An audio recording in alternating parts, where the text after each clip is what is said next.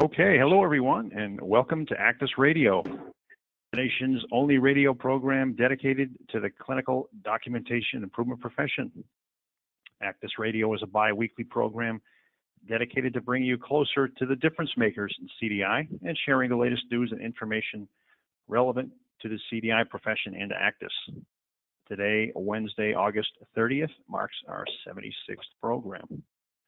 So my name is Brian Murphy, Director of Actus, Association of Clinical Documentation Improvement Specialists, and I'm your host for today's program, Developments in Outpatient CDI. I'm joined by a frequent regular co-host, Alan Frady. You can see him on the left-hand side of your screen there.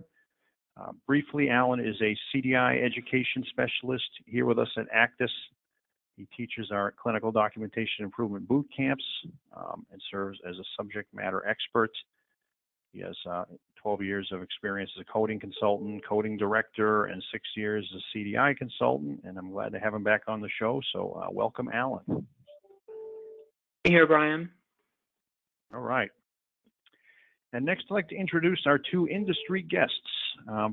Probably familiar names to those who are fans or readers of the Pocket Guide, CDI Pocket Guide. Briefly, they are Richard Pinson. Richard is an MD, FACP, and CCS, and is principal of Pinson & Tang CDI educators and consultants based in Houston, Texas.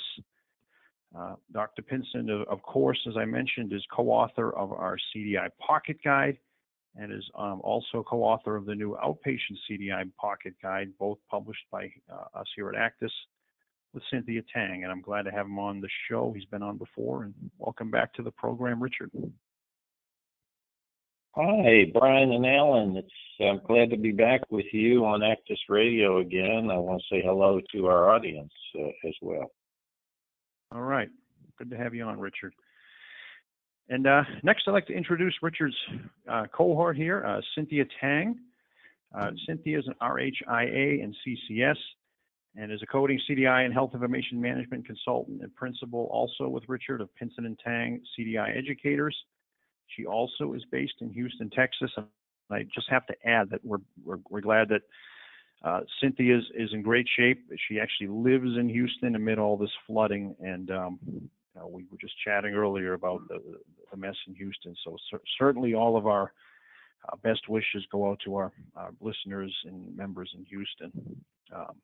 So Cynthia, I'm very glad to have you on the show, and hope everything is going well, and thanks for joining.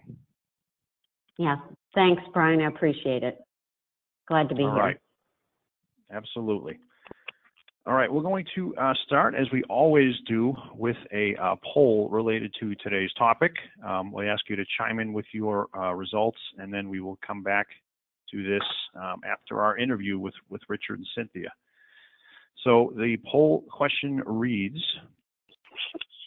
coming up now, here we go. Does your CDI program assist with the review of HCCs? We'll get to those in a minute. They're hierarchical condition categories. But does your CDI program assist with the review of these? Our options are yes. We have CDI specialists that do this on a full-time basis. Yes, our CDI specialists do this part-time. No, but maybe your HIM coding professionals perform this type of review. No, your facility maybe doesn't get paid under this model, Medicare Advantage, or don't know. So again, does your CDI program assist with HCC's review? Is it full-time CDI, part-time CDI? Is this a function of your HIM or coding department or coding professionals? Maybe you don't get paid under this model, or perhaps you don't know. We have about, looks like about 75% of our audience voting.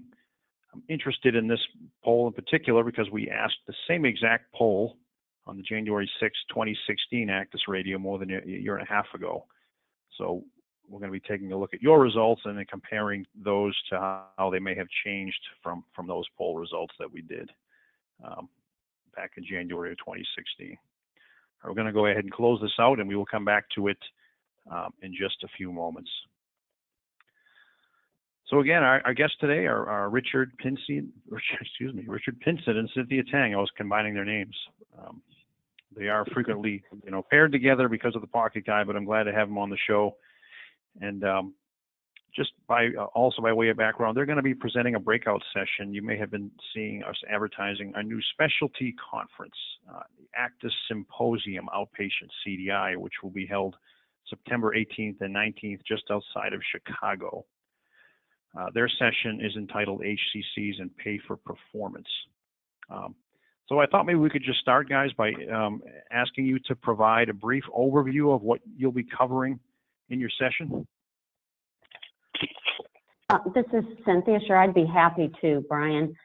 During our session, we won't be spending a lot of time on what HCCs actually are, but we will be discussing the different payment models and how HCCs directly impact reimbursement to insurers or the health plans, and then how HCCs are used for risk adjustment for the providers, our hospitals and physicians.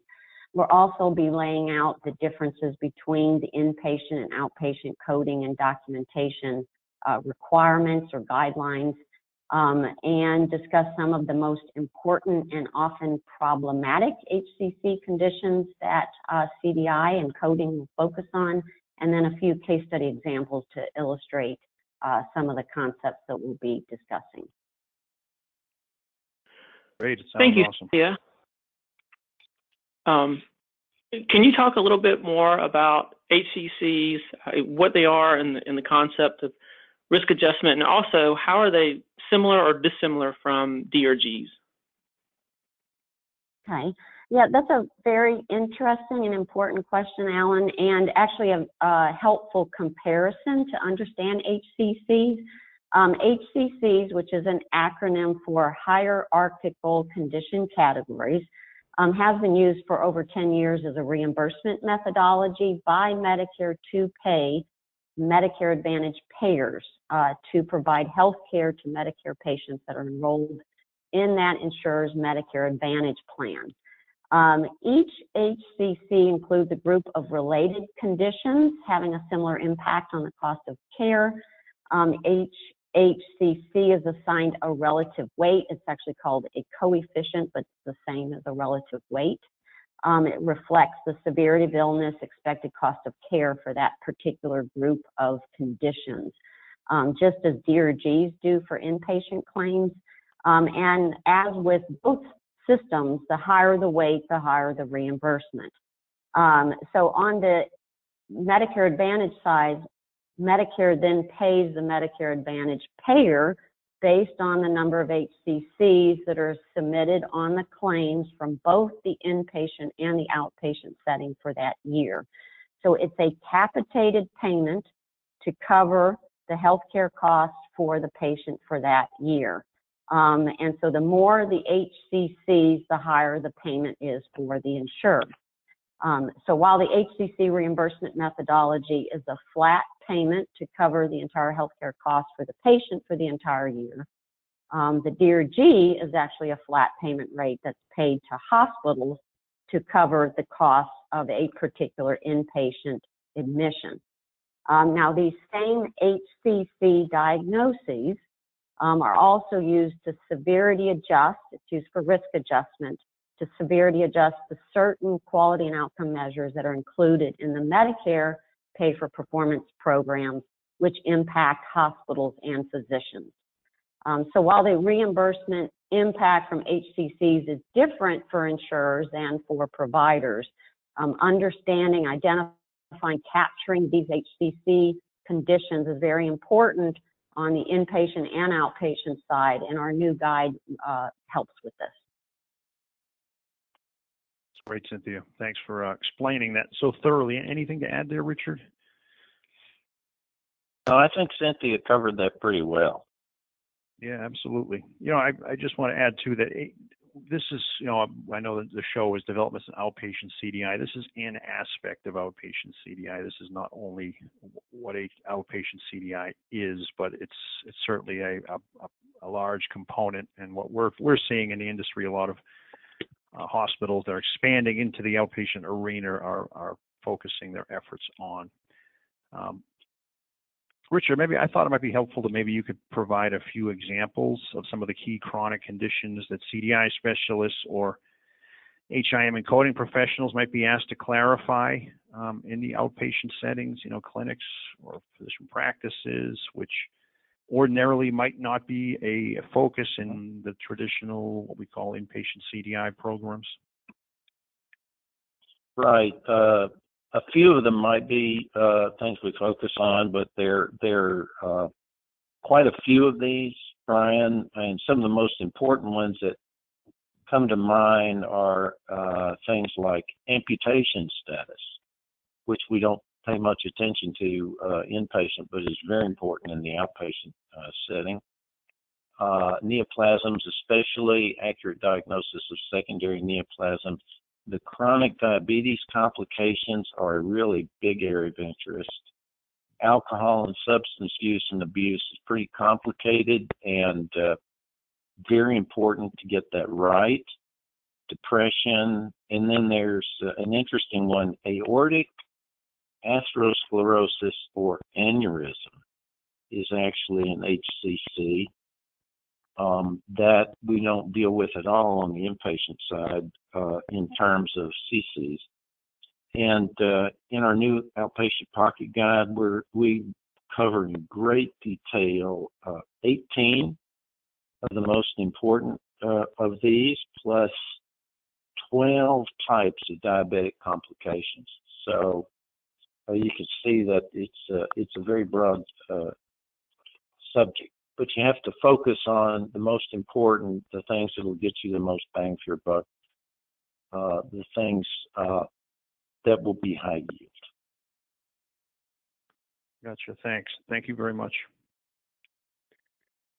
That is extremely interesting about the aortic aneurysm. I used to work in cardiac, and there are a lot of people who carry those diagnoses, and you're correct. Rarely are they really addressed or documented on an inpatient side. Can we highlight for the listeners who are mostly exposed to inpatient some of the key differences from a coding perspective, really between inpatient CDI and outpatient CDI?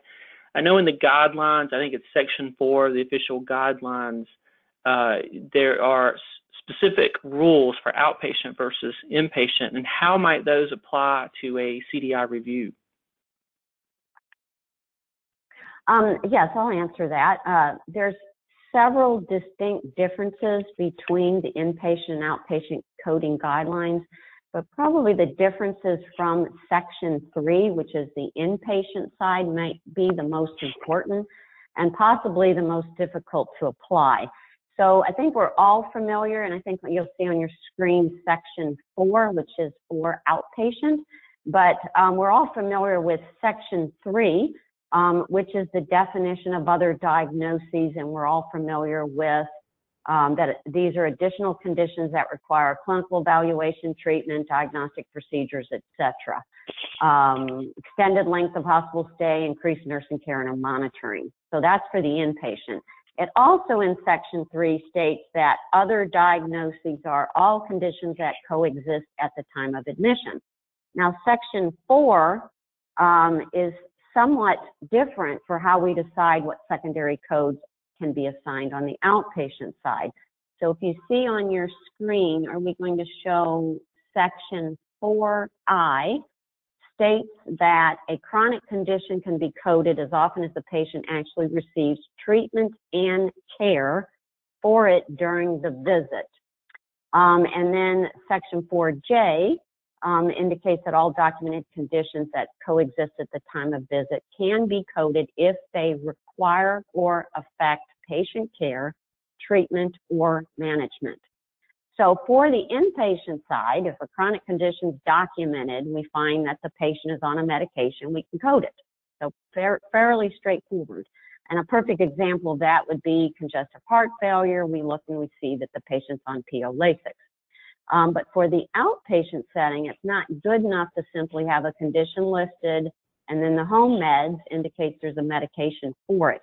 There must be specific documentation that shows that the condition was addressed with the patient or managed in some way during the encounter. So that can be a little bit more difficult to determine if that is covered within that outpatient encounter. All right, great. Thanks, Cynthia. I'm assuming you guys can hear me at this moment. Is that right? Yes, sir. We hear you. Can? Okay, it was weird. I dropped out of the program altogether. That's a first for Actors Radio for myself. All right. Well, I'm glad to be back on. I assume you covered that question pretty well, Cynthia, from the sounds of it. And I was just showing everyone the diagnostic section 4. This is the the official guidelines for coding and reporting for ICD-10-CM. So encourage you to look that up after the show. I'll provide a link to those in the show notes. Maybe I could talk a little bit, ask some questions about, some of the compliance issues for CDI and coding professionals that they need to be wary of when it comes to HCC submission. Cynthia, as you just mentioned, some of the guidelines are different in this setting. And I believe there are some unique rules for making sure that conditions are supported in the documentation, i.e. are being monitored, evaluated, assessed, or being treated. And also there needs to be documented evidence of a face-to-face encounter, if I'm correct. So maybe you could address that issue, Richard. Yeah, yes, sir. That's all correct. And what you're referring to there, I believe, is what is identified by the acronym MEAT, M-E-A-T, which stands for Management, Evaluation, Assessment, or Treatment. This has been around a while and has actually become a widely recognized standard for identifying what constitutes the Section 4 requirements for care, treatment, or management. So if the record doesn't reflect at least one of these 4 things, management, evaluation, assessment, or treatment, the condition could not be coded on the claim because it really wasn't addressed pursuant to Section 4. Now, in our experience, we have found that MEAT is a little non-specific, highly subjective, and the criteria kind of overlap. It doesn't really identify what we should expect to see in the record or where we can look for it. And it's been subject to rather broad interpretation and even misinterpretation. And that's sort of resulted in improper application and some problems for some folks because of the misinterpretation of what it means. And in our new outpatient pocket guide, we present and explain what information needs to be documented and where by identifying 5 of what we call relevance criteria. That means what makes something relevant to the visit? What means it's been addressed during the visit pursuant to that Section 4? And the purpose is to enhance and supplement MEAT. And we have an acronym for it, HEETD. It stands for History, Examination, Evaluation, Treatment, or Discussion. So these are specific areas where something needs to be addressed.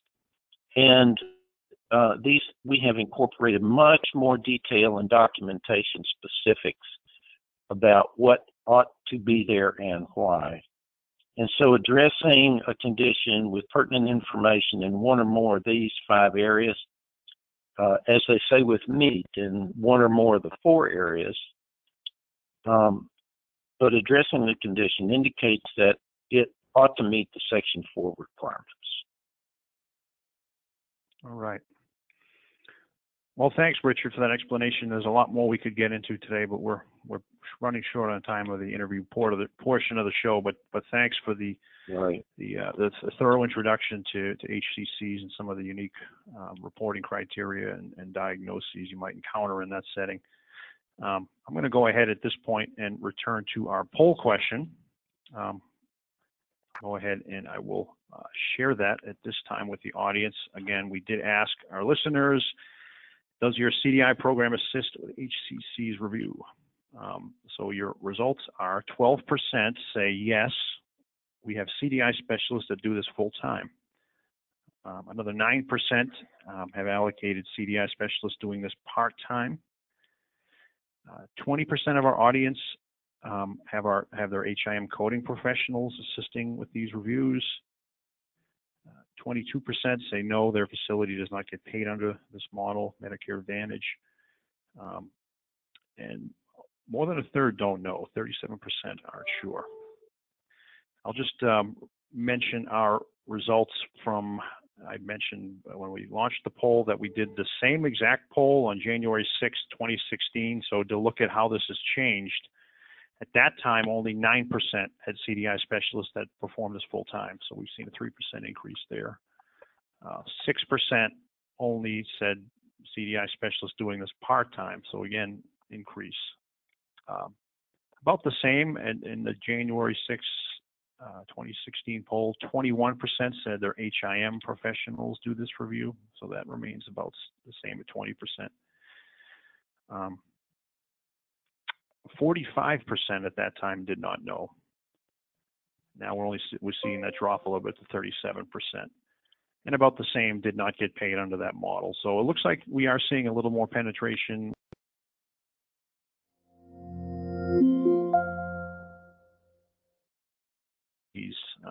in the outpatient CDI world. So there's our poll results. Any thoughts from you guys? Richard, anything here surprise you?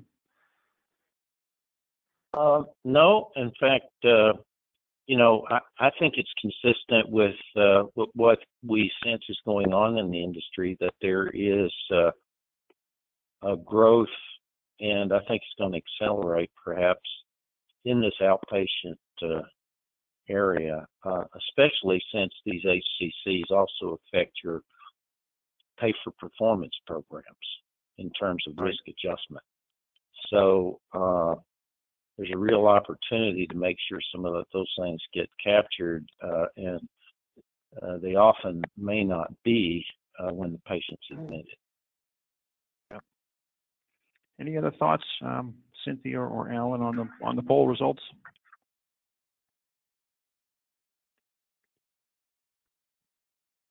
We should do the poll again. Not for me. I'm sorry. Go ahead, Alan. I was saying we should do the poll again in another year. That 3% increase is interesting. I'd like to see if it does accelerate the way Dr. Pinson said it might. Yeah, absolutely. We'll it's one of the cool things about Actus Radio. We now that we're getting year-over-year data, we can continue to maybe reuse some old polls and see how they've changed.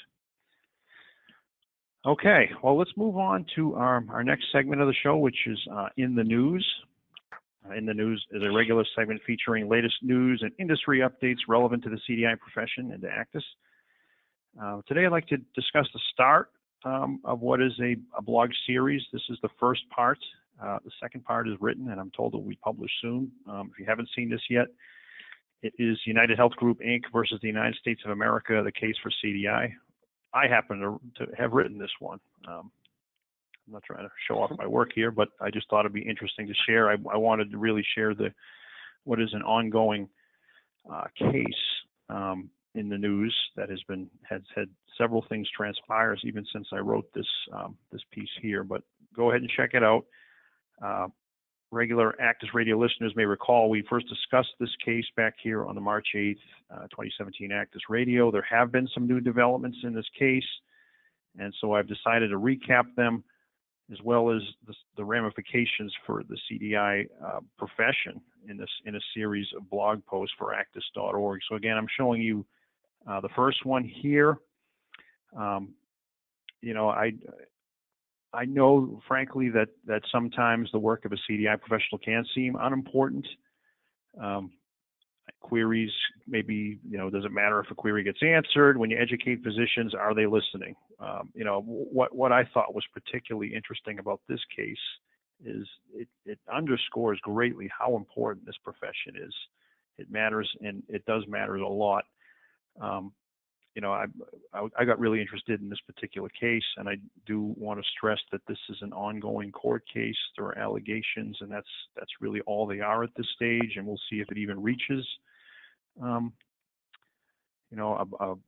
a full, it goes through the whole court process. But right now what we have is a court document from May 16, 2017, United States of America, Benjamin Poehling, if I'm pronouncing that name correctly, Poehling versus United Health Group, Inc.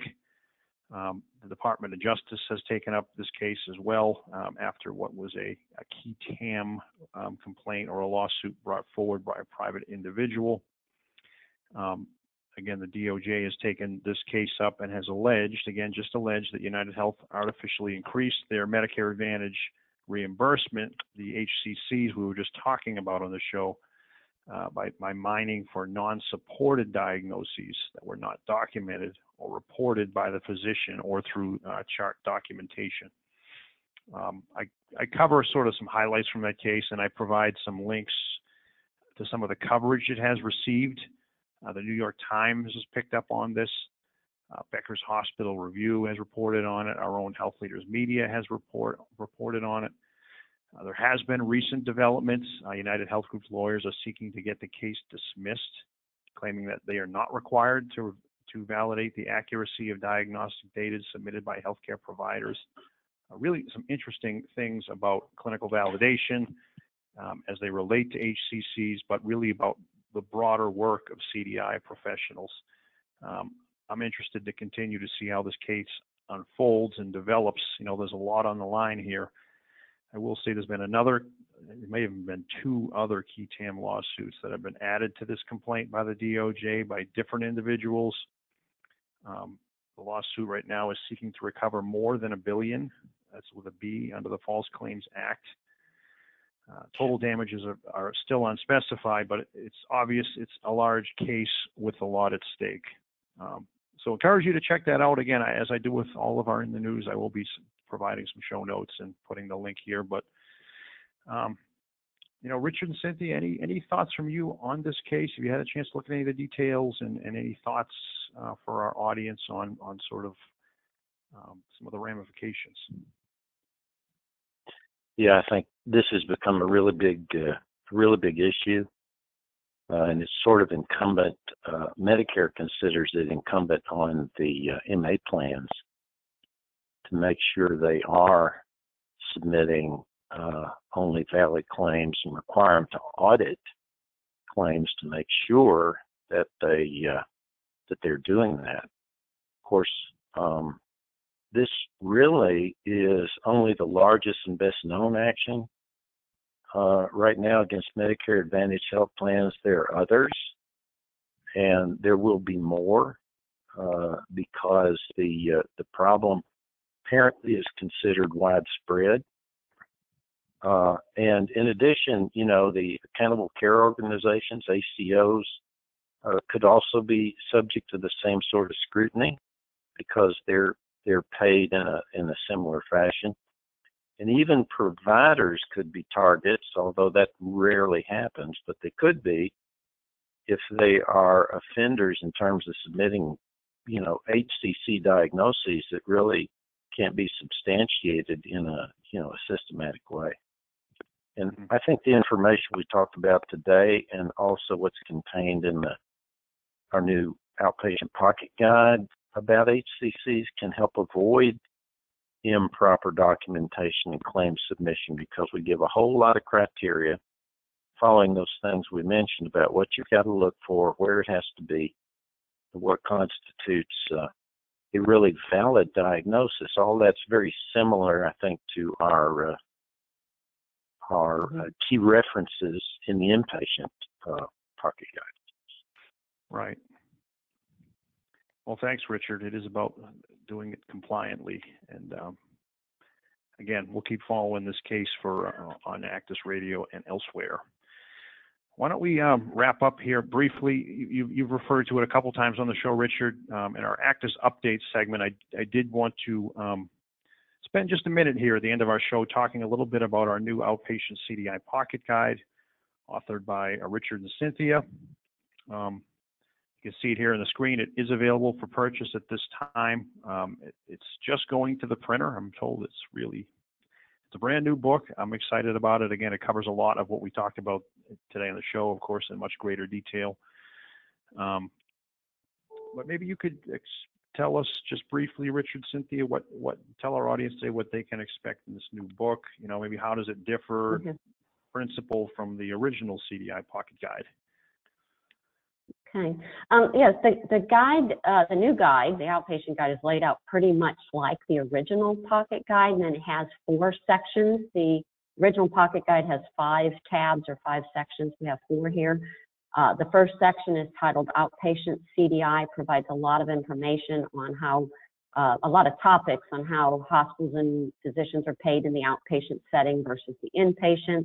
Of course, a lot of detail on HCC, since this is the primary focus of our new guide, and how it impacts providers and insurers and risk adjustment and quality measures. Then the second section, which we touched on today, is guidelines, which provide the specific outpatient and coding and documentation guidelines. Also includes the physician E&M guidelines also. The third section, which Dr. Penson talked about, it's similar to the key references. It's key diagnoses for HCCs. It includes pretty much the same as the original Pocket Guide, but includes that relevance criteria for each diagnosis. And then the last section is a listing of about 200 or so of the most common HCCs, for CDI. Includes their HCC number, their weight, and then it includes a listing of the CMS HCCs. And this section is comparable to the comorbid condition and MSDRG table that's included in the original guide. Gotcha.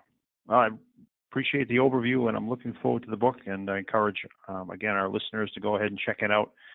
Again, it's available you can take a look at the table of contents I've been sharing here, the overview on our HC Marketplace page.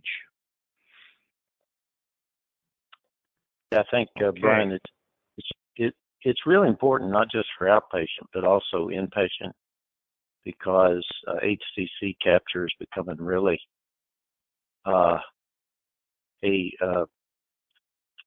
bigger focus of inpatient CDI as well.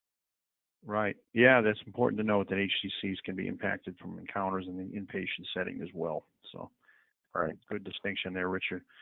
All right. Well, that will do it for today's edition of Actus Radio. We'll be back in 2 weeks for a popular topic we covered recently on our quarterly conference call for our members, and we touched on today. Clinical validation remains a hot topic, really taking a delve into our new white paper we recently published on this topic. But as always, if you have any suggestions for future guests, ideas about the format or form of the show, or idea you want me to consider for a future program, that's how I come up with them. I encourage you to reach out to me. You can email me at bmurphy@actus.org. All right, that will do it. Again, thank you to Richard and Cynthia and Alan today, and we'll see you back here again in 2 weeks. Take care, everyone. Thank you.